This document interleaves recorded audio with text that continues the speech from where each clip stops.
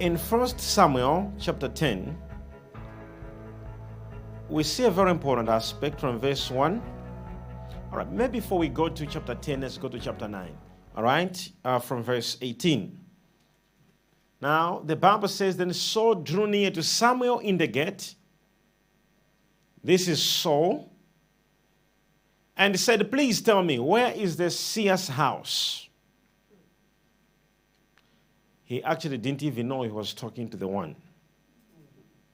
He went to the house of a prophet and said, Where is the prophet? Show me the house of a prophet. Samuel answered Saul and said, I am the seer. Go up before me to the high place, for you shall eat with me today. Just like that, you go to a prophet and you have an advantage of going to his house. Say, now, you shall eat with me.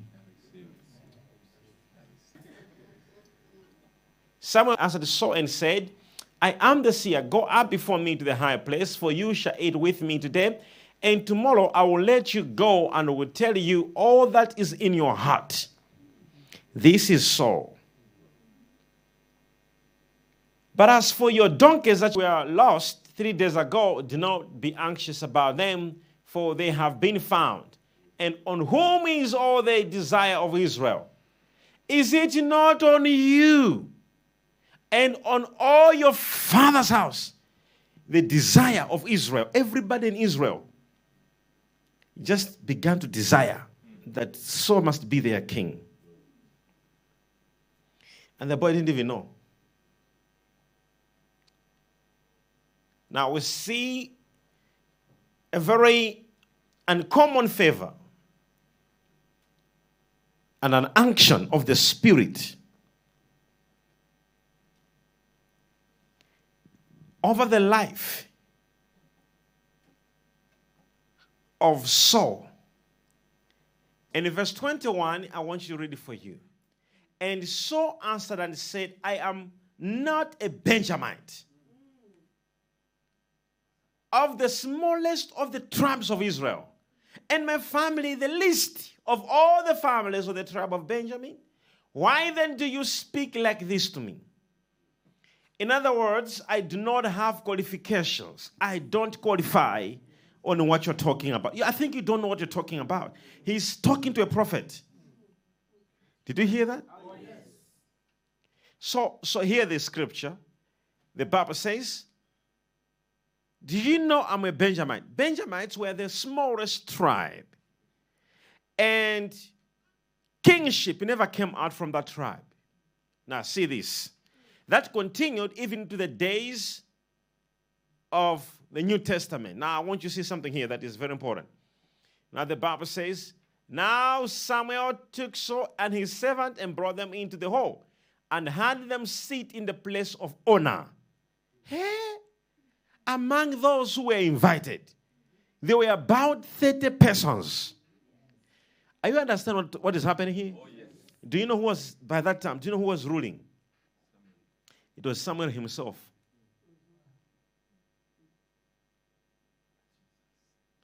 He was a prophet and he was a judge.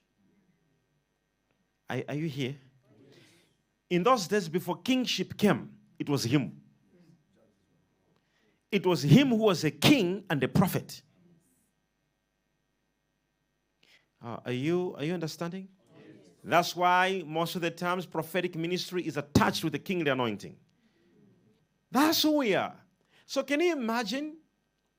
People, they just began to look at Saul and they said, we want him, we want him. Everybody. Because the moment the anointing came upon him, he became presidential. That people began to say, no, I think we need this guy. But one thing I want to speak to you is this. The moment King Saul went to a prophet, see what the Bible says there. Let's read it for you. It says, Now Samuel took Saul and his servant and brought them into the hall and had them sit in the place of honor among those who were invited. There were about 30 persons. I told you, when favor comes, it singles you out. It means divine partiality. It doesn't matter how many people are there, but you'll be singled out. When mercy comes, it attracts divine favor.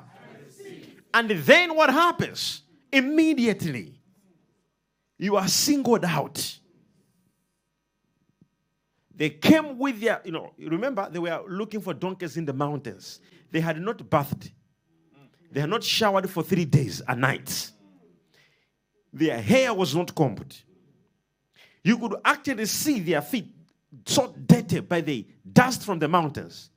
And they're arriving there. They find people who were already there with their hair combed, in suits, whatever positions they had, delegates which were there. But the Bible says they were put, these boys, King Saul and his friend, they were just nobody's boys. And they were told that you sit in the place of honor. Isn't that mercy? It's just one single hour, one single day where your story will change. Now tell your neighbor, it's just 1 hour where everything will turn around. Can you imagine they were around, moving in the mountains, looking for donkeys? Looking for donkeys the whole night. During the day, they're looking for donkeys, walking. They didn't even have a donkey to look for donkeys. The donkeys they were supposed to use, they were missing. So they were looking for donkeys walking like this for 3 days. And they're like, no, I think we have tried and we have failed. So let's go back home. Then they're like, don't we have a prophet? They said, we have a prophet. Let's go to a prophet. So they went to a prophet to ask where the donkeys are. And they're being told, the donkeys are looking for, they're being found. Now, right now, come to my house. And they are being put in a place of honor. And he's being told that you are about to become a king. And the one who's talking is already a judge. He's the one who was ruling at the hour. But when mercy came, you remove your crown and you give where the mercy is. Am I talking to somebody here? Do you know Jonathan? He was a crown prince, but he removed his crown. And they said, David, you see, as I'm talking right now, there are people who are just looking at me like this. After here, there will be divine.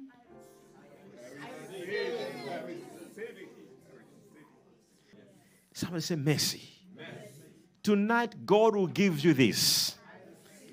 Now, so look at that. This is King Saul. Amazing story, isn't it? Isn't it this amazing story? In chapter 10 from verse 1, after they had eaten, Samuel and Saul, they had eaten. Guess what happens? See the scripture there. Then Samuel took a flask of oil and poured it on his head and kissed him and said, is it not because the Lord, you are not seeing this statement, why a prophet poured oil on his head, kissed him and said, I'm doing all this honor. I had moved you and put you at a place of honor. I have even put you closer. He says, is it not, there is a reason why these things are happening like this. Is it not because the Lord has anointed you? See the scripture there. Then the Bible says, then someone took a flask of oil and poured it on his head and said, is it not because the Lord has anointed you commander? Not king, but who? Commander. Over his inheritance. What's the meaning of that? All what God has created in the world, you have become a commander. Ladies and gentlemen, if there was a man who was supposed to be the richest, wisest, more than Solomon, was supposed to be Saul. The prophecy which Saul received was more bigger than the prophecy of David. But guess what happened? Along the way, King Saul lost mercy and became a destitute. We spoke about that, right? Where he even went to prophets and prayer couldn't work. He went to God, prayer couldn't work. He became a destitute. So he lost the mercy along the line. So it does not necessarily mean the fact that you have mercy, you will maintain it. You need to know how will you maintain the mercy. God starts and finishes. What is going on? So you must learn how to maintain the mercy. Because I prayed for a certain woman. She said she wanted to have a baby, and I prayed for her. For the first time in 18 years, she conceived. 2 months later, she had a miscarriage. That was her first time she conceived. It was not a coincidence because the pregnancy happened the same month we prayed for her. But why she miscarried? Because most people, getting miracles is very easy, but maintaining them, it is like building a hotel. It's so easy, but maintenance. You didn't hear me. Maintenance. A 5-star hotel, poorly managed, can become a 2-star. It is nothing to do with the building. What makes it a 5-star or a 3-star? It's maintenance. Hello? So the problem was how to maintain it. Can you imagine the man had such a prophecy by a prophet Samuel that he will be a commander, meaning that he will just command things and things will happen. He's not supposed to fight, but he was a commander over God's inheritance. What a mercy. A man who does not qualify, but mercy qualifies him and he loses it. What made him lose it? What made him lose it? Now, the first thing you see that what made him to lose it, it is because there are certain things he did not realize or he did not understand what to do, either to receive it or to maintain it.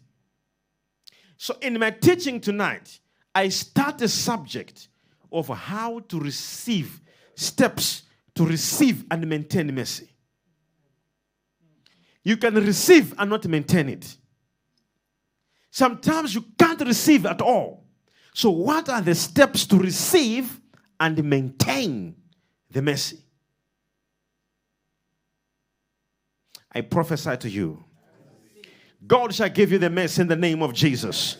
And if you receive the mercy, you shall maintain it. Number one, we'll be talking if you have and if you do not have.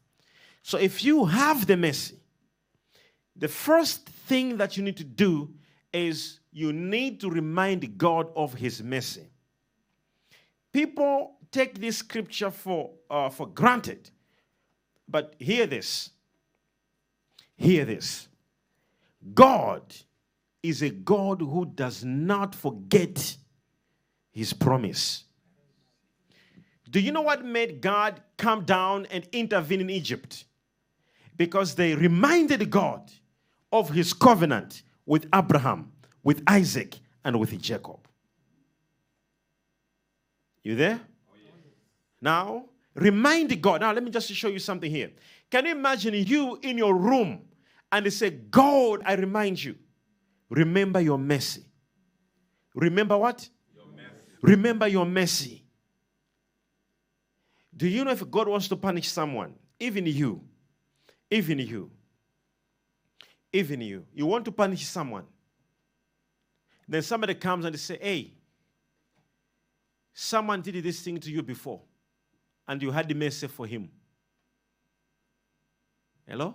Hi. Somebody did the same thing to you, even worse, and you had the mercy for this person. Why do you want to do this thing to this person? Will you continue? No. Because you will remember what? What you did, how you handled the other issue. So if God is about to do something, and then he remembers mercy, God withholds the punishment. It's the same thing if it is to do with the mercy on other aspects, not only spiritually, but also in leadership, power, dominion, finance, on all other things where mercy is concerned. Because mercy is concerned in leadership. We'll talk about those things later. Mercy is concerned in leadership, in power, in decision making, in judgments. The moment you remember mercy,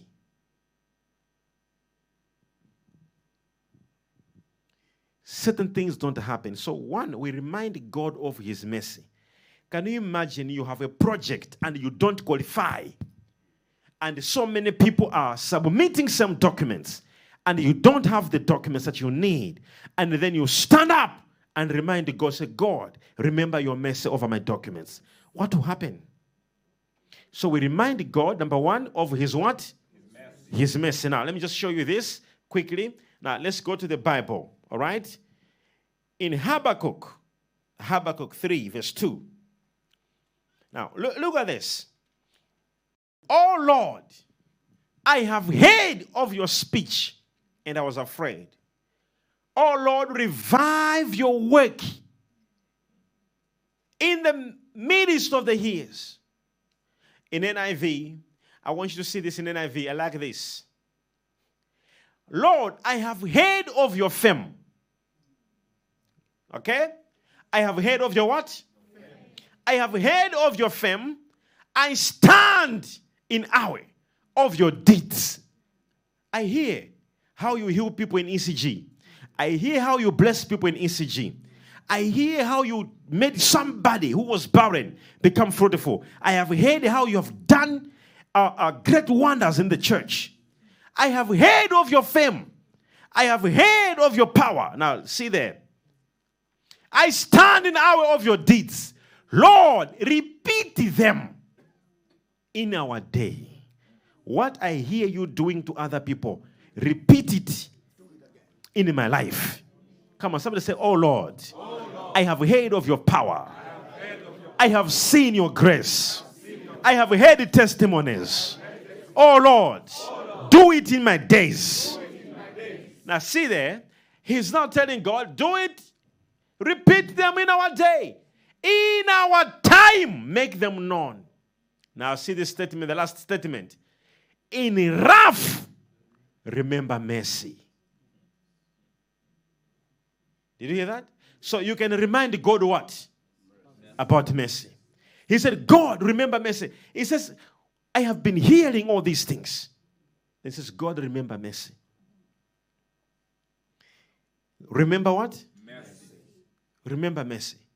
I have heard how you do these things. You do. Oh, Lord, remember mercy. Now, he reminds God of his mercy. He says, repeat them in my days. The reason why God was doing to other people and not him is because he had mercy over them and not him. Then he says, God, remember your mercy. They go say, oh, yeah. How much? What do you need? So, we remind God of his mercy. Somebody raise up a hand and say, oh Lord, remember your mercy. Speak louder, say, oh Lord, remember your mercy. Remember your mercy. I have heard of your power. I have heard of your power. I have seen testimonies. I have seen testimonies of other people. Of other people. Oh Heavenly Father. Oh Heavenly Father. Do it in my days. Do it in my days. Do it in my life. Do it in my life. Heavenly Father. Heavenly Father. Remember your mercy. Remember your mercy. So we remind God of his mercy. And that very important aspect that I want you to see there. So the Bible says, remember what? In Psalms 25, from verse 1, the Bible says in this way of David, in you, Lord my God, I put my trust. This time around, David was in a huge mess. Huge mess. He didn't know how to walk out. He didn't know what to do. But see what the Bible says there. I trust in you. Do not let me be put to shame. What was happening over here? Nor let my enemies triumph over me. Can you imagine if the bank repossesses your car, takes your house, takes this, you will be put to shame. This point in time, it is of a woman who is losing something, or of a man that is losing something, or somebody who has been praying for a long time, and the people are aware that you have been praying for a long time, and now you're telling God that, God, do not allow people to laugh at me. Are you understanding what I'm talking about? You now want to provoke God. But hear this statement. See what he's saying, David, over there. He says, no one who hopes in you will ever be put to shame. But shame will come on those who are treacherous without cause. And I hear this in verse 4. I like this. Show me your ways, Lord. Teach me your paths. Guide me in truth and teach me, for you are God, my Savior, and my hope is in you all day long. Can you imagine the whole day he puts hope in God? We don't lose hope. We don't lose it. Never lose. Keep on confessing and believing. Are you understanding what I'm saying to you? In that mess, go back to the scripture on verse 5. David says, guide me in your truth and teach me, for you are God, my Savior, and my hope is in you all day long. Do not lose that. If you believe God for marriage, never change your believing. Now, let's go to the next scripture, verse 6. Look at that. Oh, verse 6. It says what? Remember. The whole story changes now. He says, remember your great mercy. He's not reminding God small mercy. Are you seeing the type of mercy he's reminding God? Are you seeing the type of mercy? He's not saying remember mercy. No, he says remember your great. The mercy that makes people break international boundaries. History making. The great mercy that announces you on a higher levels. He says, God, remember your great mercy. The whole story changed there. He says, God, remember your great mercy. You may not know what he was passing through this time until you read this. Chapter 24. In chapter 24, he's talking of a great army that had surrounded David. And he says, in your name, he said, I can chase an army. Are you understand what I'm saying? Oh, yes. I want you to see this. For you to understand properly what was happening in chapter 24, you must read chapter 23. Because in 23, he's talking about even though he walks through the valley of the shadow of death, what was he passing through? What was he passing through? In chapter 25, he says, God, remember what? Great mercy. It is what changed the whole story. What he was talking in 23, in 24 changed when he said, God, remember your great mercy. From there you begin to read victory, victory, victory, victory. God remembered his great mercy. Mesarusha kapahata. Re'eya suvahata kapa. We call upon Yahweh and we remind him of his great mercy. May he intervene over your life. May he come through over your situation. Oh Lord, remember your great mercy. Raise your hands and say, oh Lord, remember your great mercy and change my story.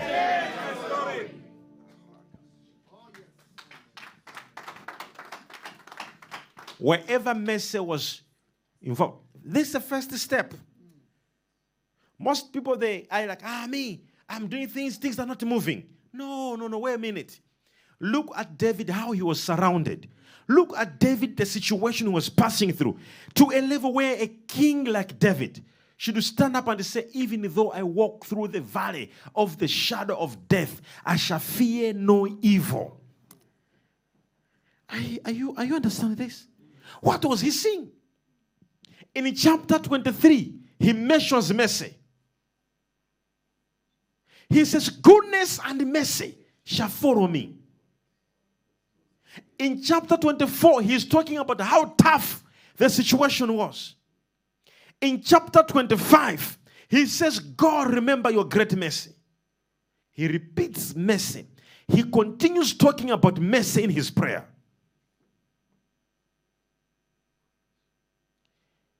Now, let me tell you now where that prayer was being made. After telling you about the prayer of Psalm 23, now let me tell you where that prayer was happening. That prayer happened, the whole Psalm 23, 24, and 25. It was spoken, and he wrote it after defeating Goliath. Whatever was spoken there happened in the valley of Elah. How do we know? The valley of Elah is where David killed Goliath. How do we know? That valley of Elah, every battle that was happening in Israel was happening in that valley. There were 4 valleys, and these valleys were known as the valleys of war, valleys of death. These were names which were given in these valleys. If countries was to fight, they were not fighting in villages. They were saying, let's meet in the valley. I'm not talking to somebody here. Let's meet where? In the valley. So another group of soldiers will stay this side. Another group of soldiers will stay that other side. So Goliath will stand up and begin to challenge. So where he's getting Psalm 23, where he says, even though I walk through the valley of the shadow of death, I shall fear no evil. Then remember, he went and met King Saul, and he said, if I kill him, what shall be given to me? Then he says, what? He leads me beside what?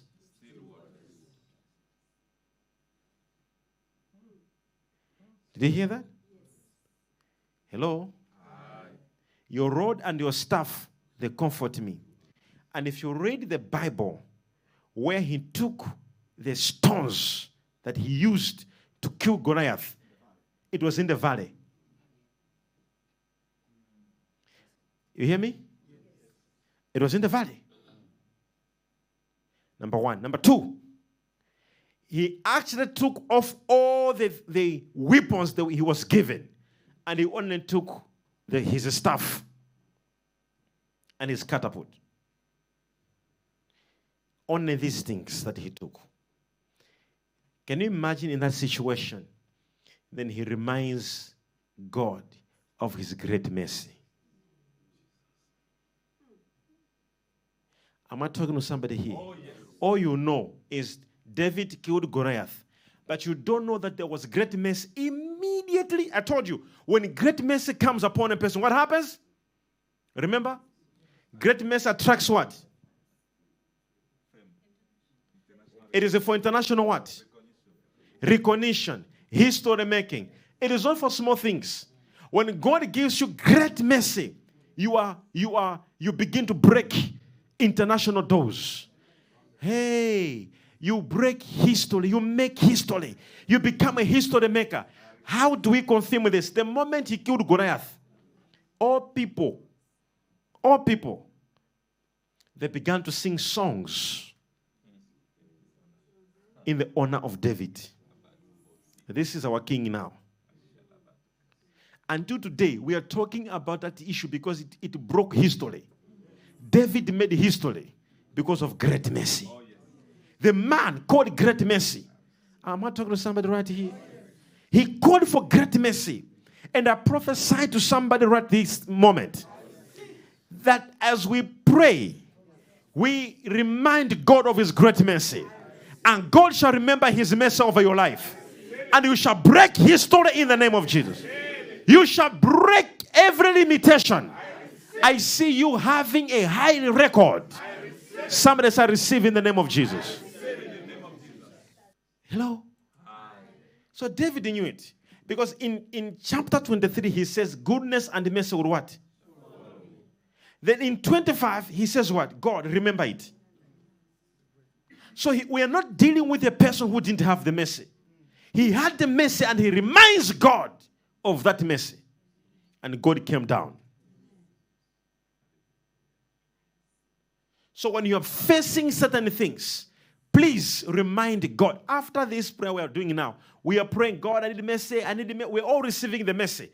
When you are in a certain mess, when you are in a certain project, when you are about to apply something, when you are sick, when your child is messing up, remind God of his mercy.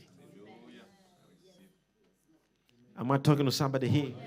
Come on, raise up a hand properly. Say, oh Lord, remember your mercy. Speak louder. Say, oh Lord, remember your mercy. That's what Habakkuk did. Habakkuk did. He said, God, I have heard of your power. What was happening with him? This moment, Israel was completely ruined. There was no king. There was nobody. Jerusalem was captured. Hyenas were living in Jerusalem. There was nobody in Israel. And most of the Jews were taken captives in Babylon and other countries. And this is a moment when Habakkuk stood up and he said, God, we have heard of your power. We have heard what you do. And he was praying for restoration of Jerusalem. He was praying for the restoration of the country because it had ceased from becoming a nation. He said, God, do it in our days. Am I talking to somebody here? This is a woman who has lost everything. This is a man who has lost everything, who comes to God and says, God, do it in my days. Remember your mercy. And what did God do? God immediately, he went and raised up a man.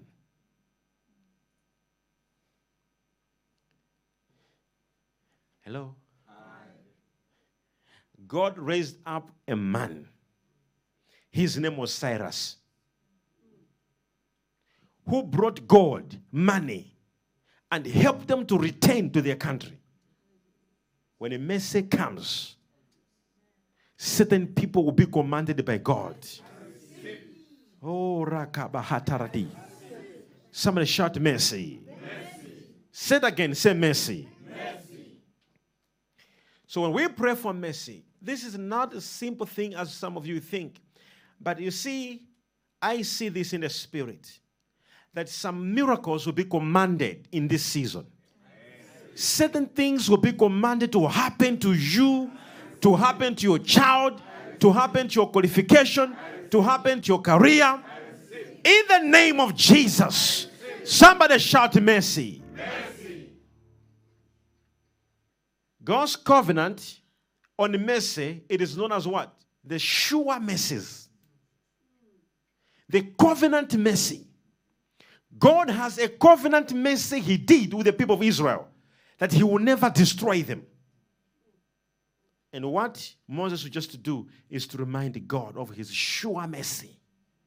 His covenant. Remember your covenant. And he goes, yeah, how can I destroy my own? And I pray for you, wherever you are. By the mercies of God, I say, I pray in the name of Jesus. I pray in the name of Jesus. This mercy of God will begin to manifest around you. May God remember his mercy over your business, over your career, over your prayer life, over your spiritual life. May God remember mercy. Somebody say, God, remember your mercy. Say, oh Lord, I have a situation. I have a problem. Remember your mercy. Say it again, say it again, say it again on your own.